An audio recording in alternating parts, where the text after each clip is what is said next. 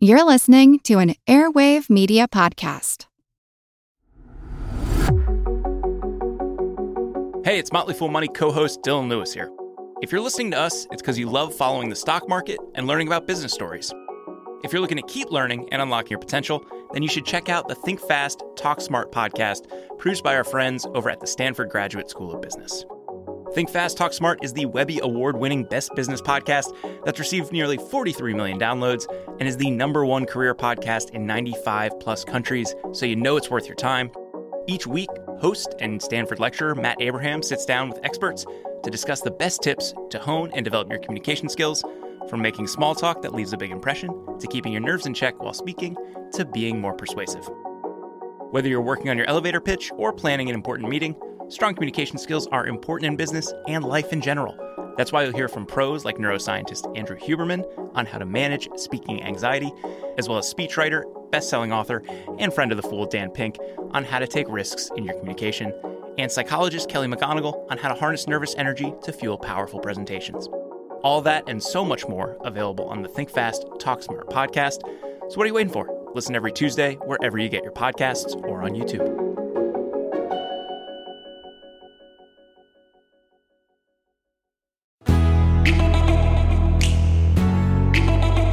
Hey everyone, it's Jean Chatzky. Welcome to Her Money. Thanks so much for joining me here today. What were you doing just before pressing play on this podcast?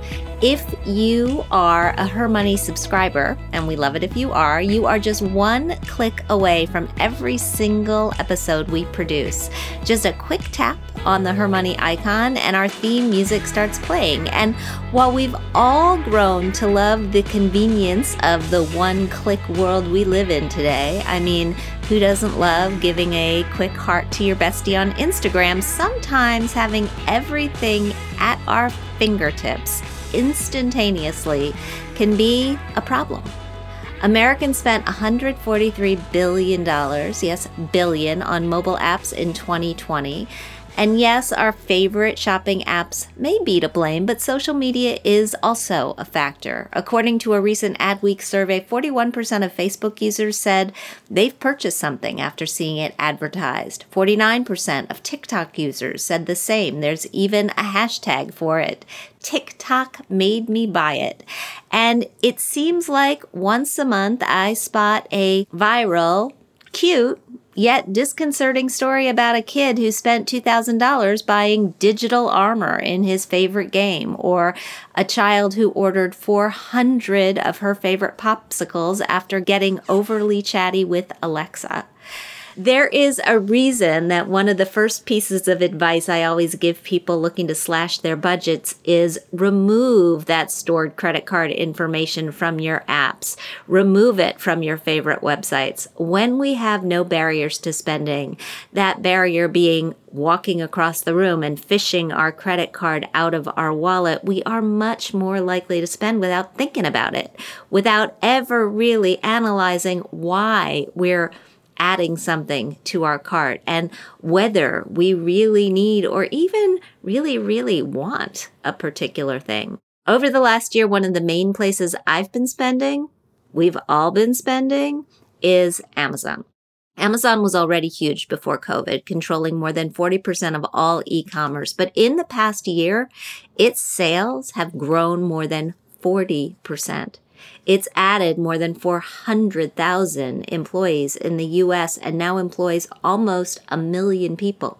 The company also added 50% more warehouse space. Its stock nearly doubled, and the personal wealth of Amazon founder Jeff Bezos increased by $58 billion. Those stats are just some of the incredible numbers revealed in the new book, Fulfillment, Winning and Losing in One-Click America by author Alec MacGillis, who is a senior reporter for ProPublica and an award-winning journalist and author who previously worked at The Washington Post, The Baltimore Sun, and The New Republic. He is joining us today from his home in Baltimore, Maryland. We're so happy to have him. Alec, welcome. Thank you so much. So glad to be here. Start by telling me a little bit about this book. You started working on it, I know, pre-pandemic. And I don't think anyone going into this strange period in our history could have predicted how reliant the country would become on Amazon over the last year and a half. What has the writing journey been like for you? You're right. I had just no idea when I started out with this book a few years ago, just how incredibly topical and timely it would become, just how much more extraordinarily dominant Amazon would become in our lives over this past year. This book actually started out not being about Amazon. I wanted to write a book for years now about the growing inequality in America, especially regional inequality, the growing gaps between places in America, between sort of winner-take-all cities like New York, D.C., Seattle, San Francisco, that are becoming increasingly unaffordable and difficult to live in, and then a whole swath of other smaller left-behind cities and towns that have really been falling behind in our economy. And I, after wrestling with this for many years, wanting to write about this, I finally settled on Amazon as the frame through which to tell that story of those disparities. And the reason I settled on Amazon was twofold. One, the company is just so ubiquitous now, so ever-present in our lives, that it just serves as a good thread to take you around the country, to kind of show you what we're becoming as a country in a sort of metaphorical sense. But then it's also a good frame for the story of inequality because it itself has been helping to drive this problem, drive these regional disparities. Just to put very bluntly, one reason we're ending up with such disparity between our cities is that a lot of the commerce, the daily commerce, business activity that used to be spread around the country in all different realms of our life is now kind of sucked into certain places where these tech giants are now based. So media ad revenue that used to be spread all around the country is now increasingly kind of drawn into the Bay Area, where Google and Facebook control 60% of all digital ad revenue in the country. And likewise, retail commerce that used to be spread all around the country is now increasingly kind of drawn into Seattle, where Amazon now controls more than 40% of all e-commerce. And so you end up with this kind of concentration of wealth in certain cities because we have such a concentrated economy in certain companies. So that's how I came to write about Amazon. I was not going to write about Amazon itself so much as the America that falls within the shadow of Amazon, taking you all the way from Jeff Bezos at the top of the ecosystem all the way down to the pickers and the packers and the warehouses and the guy making the cardboard boxes in Ohio. I love that explanation, because the line that jumped out to me from the description of the book and that made me excited to really dive in was that this was a book that could take the reader through the whole ecosystem of today's America, from the billionaire at the top to the cardboard box maker at the bottom. And the explanation that you just gave us really sheds a lot of life on that. What has the size and success of Amazon specifically done to today's America? And I'm thinking of this through a number of windows. I have a lot of different things flashing through my head at the moment, but I read a story in the New York Times just this morning about London and about how London and the UK is trying to bring back its high streets or its main streets like the United States, and the great efforts that they're going to do that.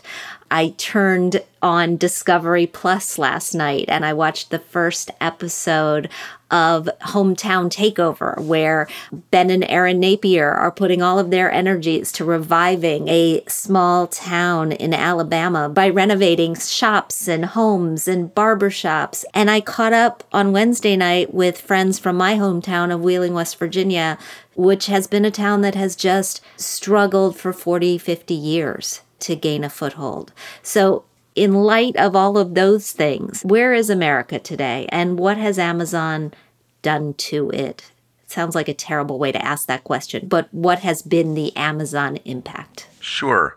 Well, first of all, let me just say that I've been to Wheeling several times and I've really enjoyed my visits there. And you're absolutely right that it's such a strong example, a clear example of a small city that's really been left behind in today's economy. And there's so many of these cities around the country.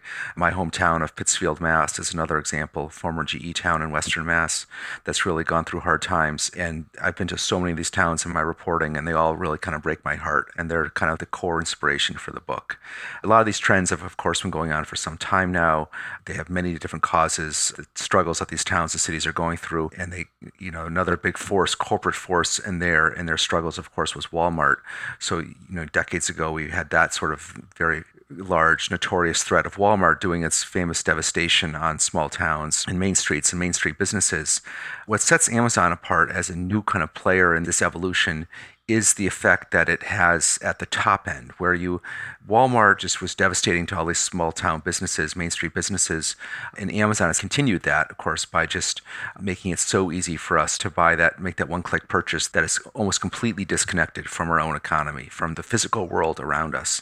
But then beyond that effect of undermining local business, it has this effect of drawing so much wealth and commerce into these cities where it's based. It's sort of headquarters towns, the cities like Seattle and now Washington, D.C., that's going to be its second headquarters, in other cities where it has all of its sort of high-paid tech jobs around the country. And so what you end up with is this kind of bifurcation of the country into headquarters cities that are incredibly expensive and congested and struggling to kind of retain their character, and then warehouse towns. You now have all these towns around the country where Amazon has its fulfillment centers, where you have a completely different kind of job, that you have the $15 an hour job that's out in the edge of town in the windowless warehouse that is incredibly grueling work that people stay at barely a year on average, and just work that is just so physically strenuous, so isolating, so completely atomizing.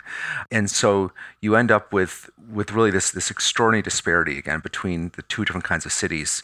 You also, of course, end up with small businesses just around the country that now are either put out of business or close to being put out of business by this new threat by Amazon, but also a lot of small businesses who feel like they have no choice but to join Amazon. So the book spends a whole chapter on small businesses in El Paso, Texas, in particular office supply dealers, sort of the Dunder Mifflins of El Paso, these local companies that employ 15, 20 people, sell to local businesses, sell to school districts, local government, and now along comes Amazon and says, hey, why don't you sell through us? It'll just be much more convenient, much more seamless, much more frictionless to sell through us. All your clients will start buying from us instead. So what you should come sell through us.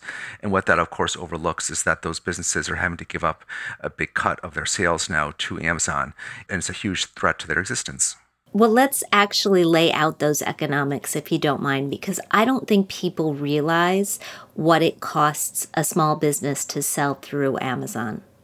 Sure. And this is now a huge part of Amazon's retail business. It used to be that most of their sales on the site were traditional kind of wholesale retail, where Amazon would buy from a wholesaler and then it would mark up to some degree and sell on their site.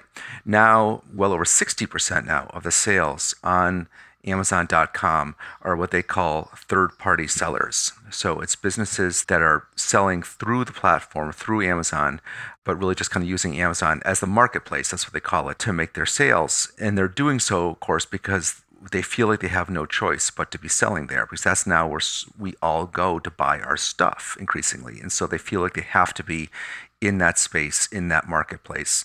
The problem for the sellers is that Amazon exacts an incredibly large share of their sales in the form of an initial commission. And that's typically, somewhere around 15%. Then on top of that, you have all these different fees. If you want to get noticed at all on the site, on the marketplace, because there's a million other rival sellers on the site, you feel like you have to pay for advertising fees. You have to pay fulfillment fees to actually just the logistics of holding your goods and then packing and sending them. And then a couple others that you can sort of add on there. So often it gets up to close to 30% for a lot of businesses. On top of that, it can also be just, in addition to it being expensive to sell on the site, it can be very difficult. It can be very difficult to get access to Amazon for help when you're having problems on the site. Or there's this whole very tortured kind of game of rivalry between sellers on the site, where sometimes you have got sellers who are putting sort of bogus false reviews on your product, or just this endless cat and mouse game that you're dealing with on the site that Amazon often does not do a good enough job of regulating. And then finally, you face this threat that if your product is doing very well on the site, Amazon has been known to notice this because they, of course, have all the data. They know everything that's going on. They know everything about your product. They know how it was made. They know the whole shebang. And so they have been known to, when they see a product suddenly getting hot, even a very obscure product, like say a car trunk organizer, some random product like that is suddenly getting hot, they have been known to just all of a sudden start selling that product under one of their own house brand names. And boom, just like that, in a heartbeat, you're snuffed out, you're out of business. And that's actually become a big issue in some of the hearings in Washington into Amazon's dominance.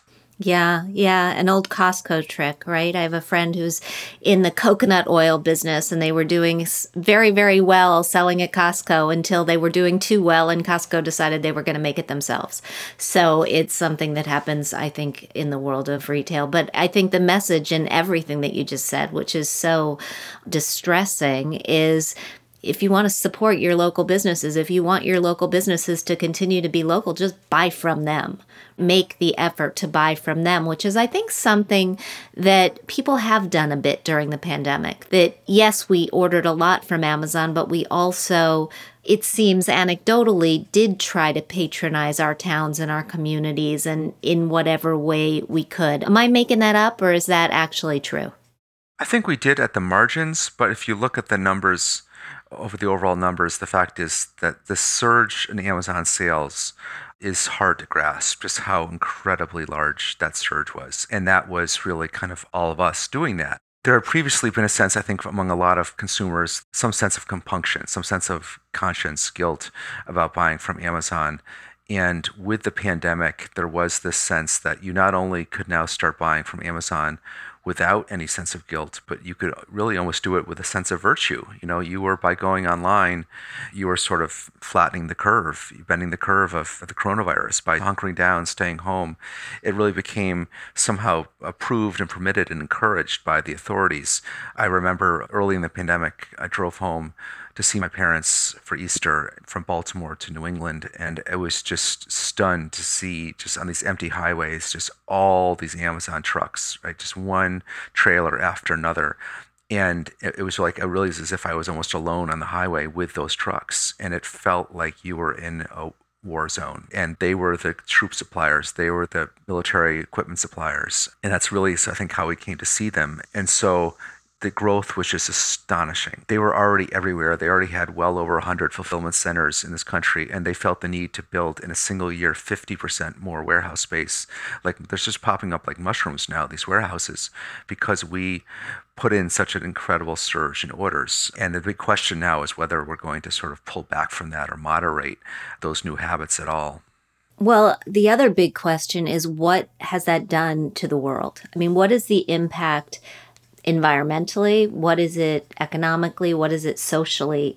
Step away from America for a second and let's talk about those things. Sure. The economic impact of Amazon is, of course, enormous. All that packaging, right? There's a whole chapter in my book devoted to the cardboard maker, but the packaging goes well beyond the cardboard to all that plastic, incredible sums of plastic. The company talks a good game about how they're trying to reduce packaging. But the fact is that a few years ago, actually, they considered having a new option.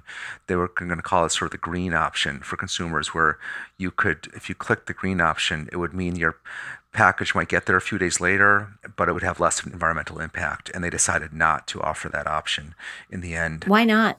I think there was a fear that, my sense is that there was a fear that, in fact, too many people would take it and it would basically sort of mess with their entire sort of super highly efficient, bottom line driven logistics operation. That it was just going to be too much of a hassle. The social impact is enormous. And if you just think about what the interactions involved with going to the store, whatever the store might have been in the old days, just how even the most passing kind of trip to the store in the physical place where you live in your community would involve some level of social interaction. You run into someone you know, or you simply have some interaction with someone at the store, someone who works there, some kind of a interaction that would often be an interaction between classes, right? With asking someone for help at the hardware store, having a little exchange with the young woman working the register. There would be some kind of a human moment there. And that has now been, of course, completely stripped away in the realm of the one-click life. You have no contact whatsoever. It's so frictionless, so seamless that it's all completely invisible to you. I mean, in the old days, a lot of it was still invisible to you. We didn't see where the product was coming from, in China or wherever. But at least at the end of that supply chain, there was some kind of a human interaction. And now, that delivery guy is coming onto your porch or on your step or into your lobby, and you probably are not even going to lift your head from your laptop to acknowledge him. The whole thing is utterly humanless, literally kind of humanless. And so when you think about that multiplied millionfold in our daily life, just how much more atomized everything has become. The work of the worker, the retail worker, is now much more isolated, because instead of working in a store, they are working in a warehouse where they're all by themselves on that warehouse floor. They barely even interact with anyone else on the warehouse floor. They're working with robots, essentially. So their work is much more atomized, and then our existence as consumers is also much more isolated and atomized. Hey everybody, it's Jean. If you want to continue unlocking your potential, then you should also check out Think Fast, Talk Smart, produced by our friends at Stanford Graduate School of Business. Think Fast, Talk Smart is the Webby Award-winning Best Business podcast that received nearly 50 million downloads. It's the #1 career podcast in 95 countries, so you know it's worth your time. Each week, host and Stanford lecturer Matt Abraham sits down with experts to discuss the best tips to hone and develop your communication skills, from making small talk that leaves a big impression to keeping your nerves in check while speaking to being more persuasive. Whether you're working on your elevator pitch or planning an important meeting, strong communication skills are critical to business. All that and so much more is available on Think Fast, Talk Smart. Listen every Tuesday wherever you get your podcasts or on YouTube. Dive into the heart of crime with Foul Play Crime Series. Immerse yourself in the most perplexing cases where each twist and turn is more baffling than the last. With riveting storytelling and detailed analysis, Foul Play brings the unsolved and unexplained to life, captivating your imagination. Listen to Foul Play Crime Series now, where every story is a puzzle waiting to be solved. I'm talking with Alec MacGillis, author of Fulfillment, Winning and Losing in One-Click America. So the statistics on women and spending have been out there for a long time. Women do about 85% of the spending in this country at this point. And I am wondering about the impact of doing more spending online, doing more spending on Amazon. Catherine Tuggle, our producer, took a deep dive into the back end of her Amazon account in preparation for this show, and she won't mind me sharing. She spent a total of $2,482.69, just to be precise, in 2020, up from $1,472 in 2019, so a significant jump. And let me just say, I know that Catherine prides herself on shopping local whenever possible. And if you all want to know how to pull your annual spending on Amazon, Catherine's going to put the instructions in the show notes because it is not easy to find. The point is, she had more than $1,000 increase in Amazon spending over just a year's time. Have we all been doing that, Alec? And was that just the pandemic, or do you think there's going to be some sort of a reset?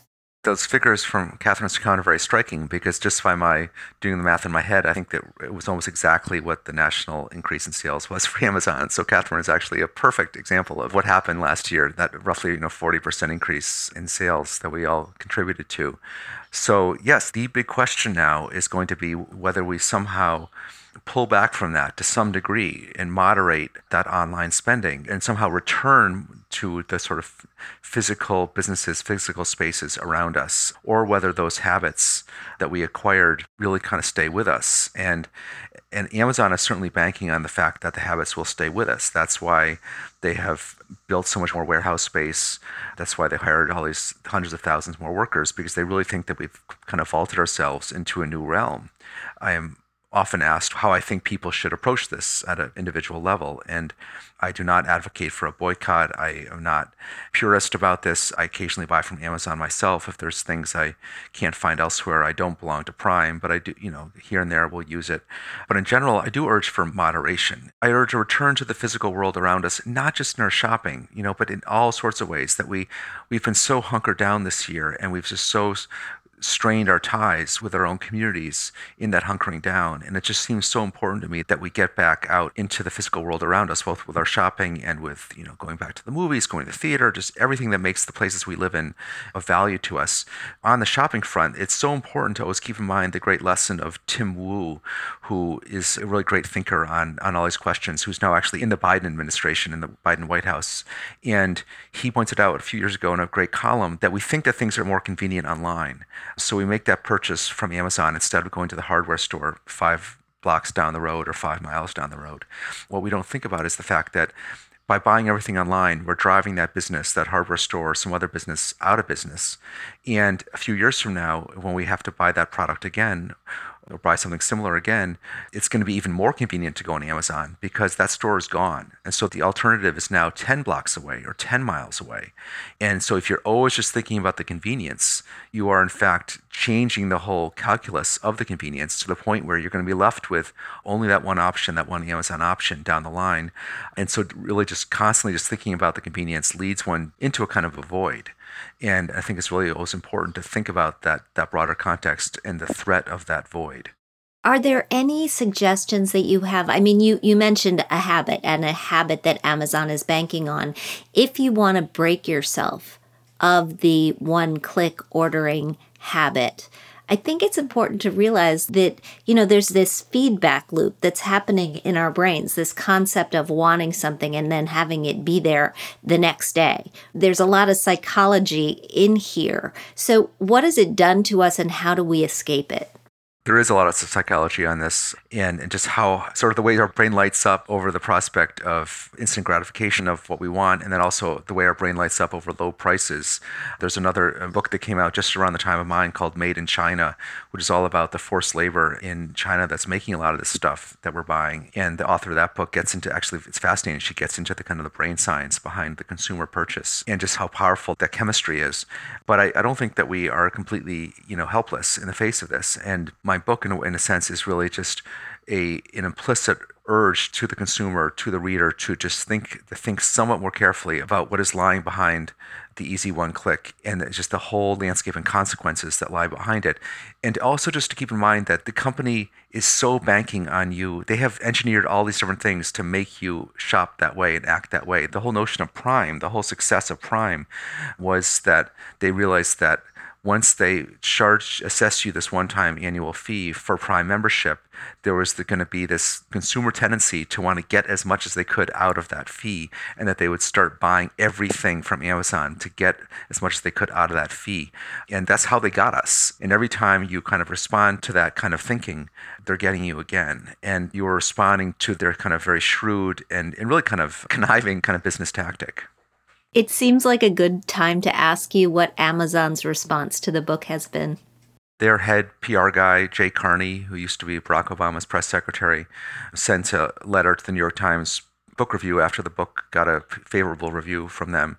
And he criticized the favorable review in the book. And the gist of it was that, look, it's unfair to attack us because we're doing so much for the country. We've hired 400,000 more people this year, and we've got all these small businesses that are selling through Amazon now. And I was struck by that response because those are facts that I very much mention in the book and mention quite prominently as proof of their extraordinary growing dominance. Both those numbers have to be taken with context. Yes, we've seen this huge surge in Amazon hires at the warehouses, but those hires are occurring in a context of just massive job losses in brick and mortar retail. We've essentially replaced one kind of retail job with another. One job that was much more kind of social and less physically strenuous with a job that is really more resembles factory work, except it's not as well paid as factory work. And then as with the small businesses, yes, there are all these businesses that are now selling through Amazon. But again, they are doing so because they feel like they have no choice, and they're having to give up a large chunk of their profits to do so. So there's a broader context to this incredible growing presence and dominance of the company in our lives. And the big question now is going to be not just how we respond as consumers to that dominance, but also whether the government decides that it's time to step in and somehow rein in these giants, because we're really kind of approaching something resembling what we had in the early 20th century with the great monopolies of that era. Will any amount of encouragement to buy local be able to get us to give up the convenience of one-day delivery? I do think that things are always operate on a scale, on a spectrum. Clearly, e-commerce is here to stay in a very big way, and specifically Amazon, is just now a fact of life that they are going to be with us for a very long time. They're going to be huge for a very long time. But if there were even some kind of moderation at the margins, that would make, I think, a big deal for a lot of other businesses. One very interesting thing that's come along on the sort of consumer front and competition to Amazon recently is this company called Shopify, which is a Canadian company that has proven very successful in helping small businesses set up their own direct e-commerce operations. You don't go to buy things on Shopify. They're simply behind the scenes helping many, many, many businesses with their own e-commerce sites. And they're doing very well. They're posing a real threat to Amazon, and Amazon is very worried about them, actually. And it'll be interesting to see if companies like that are able to basically help businesses get their own e-commerce operations going to the point where they no longer feel like they have to sell through Amazon. So that is one interesting new consumer development to keep one's eye on. I know that all of my listeners here at Her Money, this is a community that really knows the power of voting with our wallets, of spending and investing in a way that drives change. So if you could encourage everyone to make one change or think about one thing differently, what would that be? I think it would be to think not only about, as you're making that purchase, to think not only about the workers who are being driven to exhaustion by this new model of our consumer life, and the workers in the warehouses and the drivers who are under such pressure to get us our desires in a day or two that they often don't even have time to go to the bathroom, as has been documented. To think not only about them, but also to think about the effect on the places that we live in, to be more mindful of our own communities, the own spaces in which we live, our own local economies, and to think about not only the effect on our local businesses of us buying from this kind of invisible, abstract, other distant place that is represented by Amazon, but also on our tax bases when the money that we're spending has virtually no effect on the local tax base because all that money's flowing away from us, just to become more rooted in the places that we live and more engaged in the places we live, and to really kind of break ourselves out of that hunkering down that we've been in the past year, where we were just kind of lost to that sort of abstracted digital realm. I think it's a really, really important message right now, and I think it's an important book. Alec MacGillis, the book is Fulfillment. Thank you so much for the education today. Thanks for being here. Thank you. It was a great discussion. And we'll be right back with Catherine and your mailbag.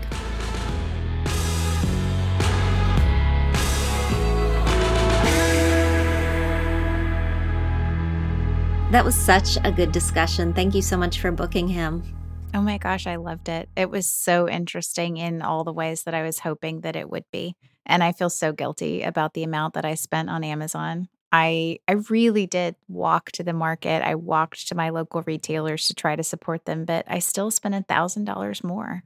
Yeah, I'm sure I did too. I didn't tally my numbers yet. And sometimes I do it because there are things that I find difficult to find, right? So I was eating these Gigi crackers for a while. I've stopped, but I was eating them for a while, which are just these high fiber crackers. And I had trouble getting them. You could get them at Whole Foods, but there's no Whole Foods near me. And so I was ordering those online and other things too. It's a dance because I've been back to the mall in the weeks since the country has started to open up. And I've also been in my local stores, and some of them don't have a lot of stuff, right? It's a vicious cycle. I never know. Is it vicious cycle or vicious circle? It's vicious. It is. It's vicious because when we stop shopping at our local stores, they don't have enough money to keep inventory in stock, or they can't keep as much inventory in stock because they know people aren't going to buy it. And then it makes us not want to go to our local stores. Yeah, vicious is right. I had a good Amazon experience this weekend. I needed some new water ski gloves. I used to be a competitive water skier in college, and I was going to see my family. We learn new things about you. Can we just pause there for a second? Yes. You used to be a competitive water skier. I don't even think I know there is a thing that is competitive water skiing? It's big in the SEC. All the SEC schools have a water ski team, and I was on the University of Alabama water ski team. Anyway, I use water ski gloves because the ski rope always bothers my hands, and I needed new water ski gloves before I was going down to see my family in Alabama. And I was in New York, and our flight was in 48 hours, and I realized I needed these water ski gloves. So I looked on Amazon because I knew in New York City I wasn't going to find anything remotely close to that. And they were available on Amazon for next day delivery for $50. Or I could take the chance and maybe somewhere down on Lake Martin in Alabama, where I was this weekend, maybe there would be a retailer that would have them. So I decided to wait, try to buy local when we got down to Lake Martin. And the same gloves that I was going to pay $50 for on Amazon, I found for $38 at a local retailer at Lake Martin, and it came with a free drink koozie for me to use while I was on the lake, and some very friendly customer service and a great shopping experience. And I just was so thankful that I had not clicked buy now and that I had waited. Well, that's amazing. But what I really want to know is, can you do tricks? So what does it mean? Like, is it jumping? Is it turning? Is it twisting? So I have done trick ski before, which you don't really see used anymore. That was something that my mom and dad taught me that's kind of a holdover from the 70s. And trick ski is really hard. There's no rudder on it. It's basically like you're trying to stay balanced on a postage stamp. So that's hard, but that was not competitive at Alabama. What I competed in was slalom at Alabama. You don't really do tricks. You mostly just do a slalom course, but I can catch a fair amount of air and come down and not break my neck. So it's an incredible feeling to be back there behind the boat and be at one with the water. Oh my goodness. A new side to you. I'm smiling. Our listeners can't see me, but I'm just smiling from ear to ear. I can't wait to get you out to LBI, and I have friends who have a boat that ski off the back of their boat, so maybe we'll have to do a little bit of that and you can show off. I'm in. Okay. All right. Sounds good. Let's answer some questions. Yeah. Our first question comes to us from Chris. She writes, "Hi, Jean and Catherine. I'm retired and I have been listening to your podcast for about a year and a half. Your advice, shared information, and interviews have given me lots of confidence, for which I am truly grateful. I feel relatively comfortable in the past decisions that I've made, but I have one nagging question. I wish we had been able to put more of our retirement savings into our Roth IRAs rather than our 401ks and 457 accounts. Since we were both educators, our incomes were modest during our working years. We raised 2 children and put them through college by scrimping, saving, and refinancing mortgages and placing money into graduated CDs which earned 8% at the time. Hence, the tax savings of the 401k and 457 accounts seemed so beneficial then. I would like some advice at this point. Would it be prudent to gradually roll over funds from our tax-deferred accounts into our Roth accounts? What would be the most tax-efficient way to do this? Some background information. I'll turn 70 this year and receive a pension, approximately $76,000 a year, through our state Public Employees Retirement Association, and a very small $250 a month Social Security benefit. I have $30,000 in a Roth IRA and $170,000 in tax-deferred retirement accounts. My husband will turn 69 this year with a pension, approximately $58,000 a year, and no Social Security. He has $20,000 in a Roth IRA and $116,000 in his tax-deferred accounts. We have $110,000 in mutual funds and about $60,000 in savings accounts. We had twice that amount, but we bought an RV last summer, our pandemic escape vehicle.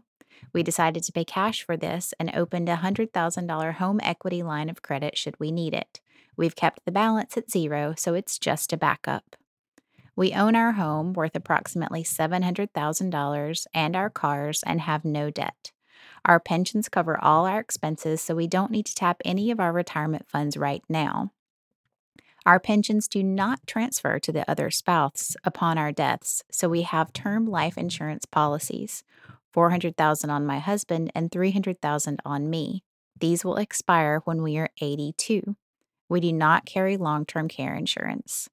In researching the possible rollover of tax deferred funds, I know there are other things to consider if our tax bracket goes up, like with changes to Medicare premiums or the taxing of Social Security. I've also considered using our required minimum distributions when they come up to fund long term care insurance. Any advice you can offer would be greatly appreciated. Well, Chris, I have a smile on my face here too, thinking about you tooling around in that RV. I'm very happy that you guys made that purchase, and I hope that you're enjoying touring the country wherever it is you happen to be going. I'm pretty sure that this question was inspired from the IRA episode that we did recently with Ed Slott and the mailbag that we did all about IRA questions.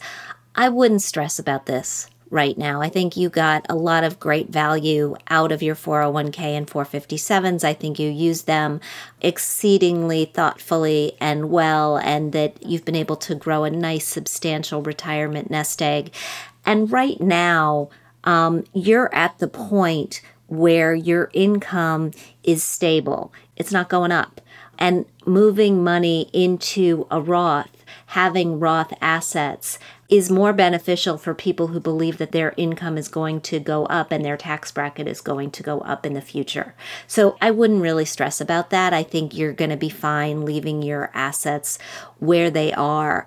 I do think, though, that using your required minimum distributions to fund some sort of income source that you can turn on at age 82-ish, when those life insurance policies expire, to fill what would be that gap, might be helpful.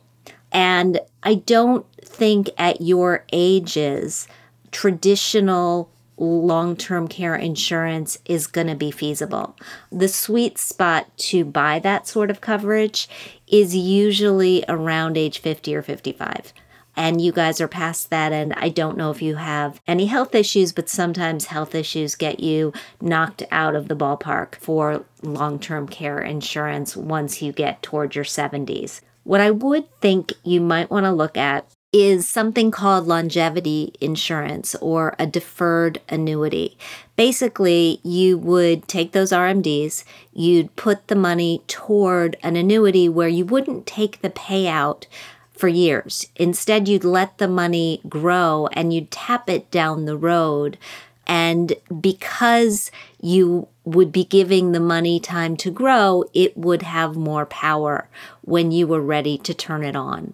I'm not totally positive that this is going to be the solution.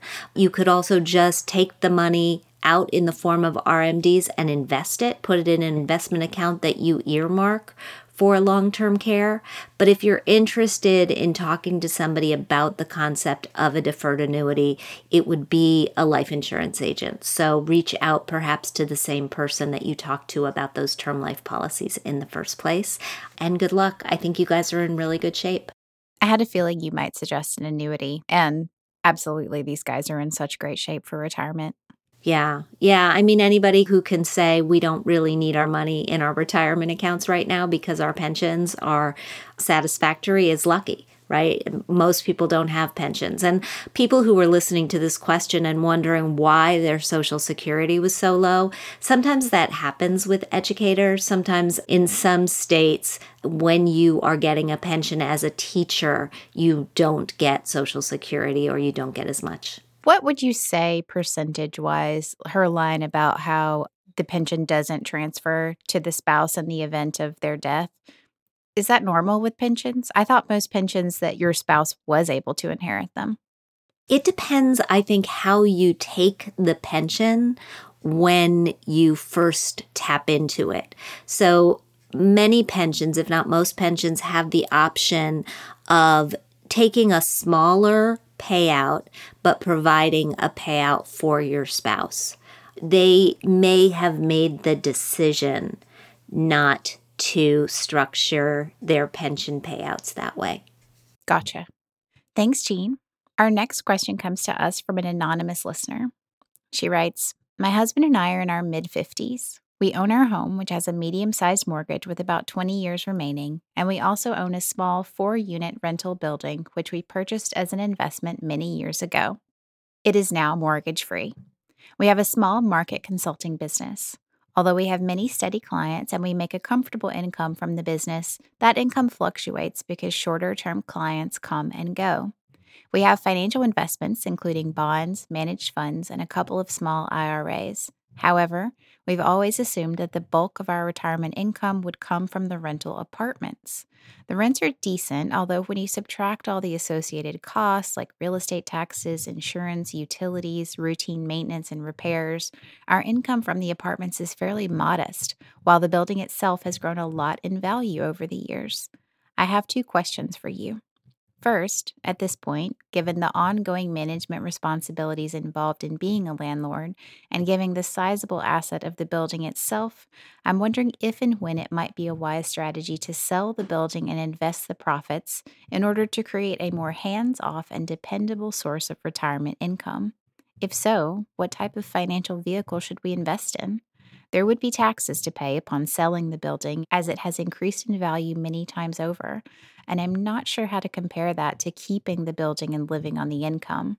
Second, while we do have an investment advisor at the institution that houses our financial accounts, we need to find some kind of finance professional who understands the complexities of small business ownership, including, most importantly, fluctuating income levels and the difficulty of translating that into any kind of a budget, as well as real estate ownership, insurance needs, and real estate tax law to help us figure out our financial lives and plan strategically going forward into our later work years and into retirement. I'm not sure that a fee-based financial planner would have the depth and breadth of knowledge to tackle this complex situation. Would we be better served by some kind of a business advisor or perhaps a tax lawyer? We would appreciate your advice. Thank you so much. Well, you are very, very welcome. Thanks for listening and thanks for writing in with such an interesting question. Just in hearing the real estate side of your question, my advice was going to be you absolutely need a financial advisor. You need a financial advisor who can run the numbers on this for you and take the taxes into account and figure out if, say, selling the building after taxes spills off, $500,000 or $1 million, what that looks like invested, what sort of an income stream could that produce for you down the road, and how does that compare to the income that you're getting from the property. Based on the real estate market right now, if it's as good where you live as it is where I live, I think now might be a good time to sell, or at least to look at selling, particularly because it sounds as if the landlording has become kind of a pain in the neck. And I don't think this is something that anybody should take lightly. But you're absolutely right. You need some advice. And I'm going to send you 2 places. I want to first explain that financial planners, financial advisors come from all sorts of disciplines. There are advisors who are lawyers. There are advisors who are accountants. I worked with an advisor for years, a guy named Gary Shatsky, who's in New York, who is a lawyer and an accountant. And I know that people like him are maybe not a dime a dozen, but they absolutely do exist. So here's where I'm going to send you. First, I'm going to send you to hermoney.com. And I want you to click on our Find an Advisor button. This is a free service that we offer. We have a partnership with an organization called WealthRamp. And you can fill out the questionnaire and you can be very specific about what you need in this advisor. And if we have any vetted advisors in the database who check all the boxes, we will serve up those names to you. And then you can reach out to those advisors and you can make the connection. I'm also going to send you to NAPFA. NAPFA is the National Association of Personal Financial Advisors, NAPFA.org. They too have a huge database, a zip code locator, and you may be able to find a person that suits your needs there. And lastly, I would say If you have an accountant in your life that you trust, if you have a lawyer in your life that you trust, I think both of those can be good first phone calls to find the sort of advisor that can handle all of these questions. And it may not, as you expect, come in the form of one person. I've talked on this show before about how I have a financial advisor, I have an accountant, they communicate. And the fact that they communicate helps me, helps my business. I am happy allowing them to communicate. We function as a team, and that may be the approach that you need to solve this problem. But I think reaching out for help and finding the right help is exactly the right move. Thank you so much, Jean. Thank you, Catherine. And thanks everybody for writing. Keep the letters coming. You can send them to us at mailbag@hermoney.com. In today's Thrive, let's talk about how to cut food waste and save money in the process. Let's quickly reflect just on the past week. Did you actually eat the gorgeous lettuces that you snagged at the farmer's market? What about the beets that look too red and delicious to pass up? Did you find a hidden yogurt tucked in the fridge a month past its due date? Despite our best efforts to eat what we pay for and cut down on food waste, we all let things go to waste at some point. I know I do. But the impact to both our wallets and the environment can be extreme. Globally, an estimated third of all food produced goes to waste, according to the Food and Agriculture Organization of the United Nations. And in America, that comes out to £1 a person daily. And that carries a whopping cost. If it's time that you shifted your strategy to ensure you're eating all your veggies and fruits and meat while they're still fresh and delicious, we've got a rundown on hermoney.com this week with some of our favorite tips. First, better organize your produce. Most of the time we let something go bad because we don't see it. So a visualization system is essential. Organize your fridge so that the fruits and veggies that go bad first are labeled and accessible. And you can do this by just cleaning off a shelf at eye level at the front of your fridge and dedicate it to that Eat Me First produce. Next, prioritize meal prepping. The first mistake that usually leads to food waste is grocery shopping when you're hungry or going to the market without a game plan. Take stock of what you have in your fridge and your pantry so you don't double up. And while you're jotting down what you need, add quantities so that you don't buy more than you'll actually use in your recipes. And on that note, make sure you have an idea of what you'll be cooking each week by devoting some time and some thought to your meal prepping and planning strategy.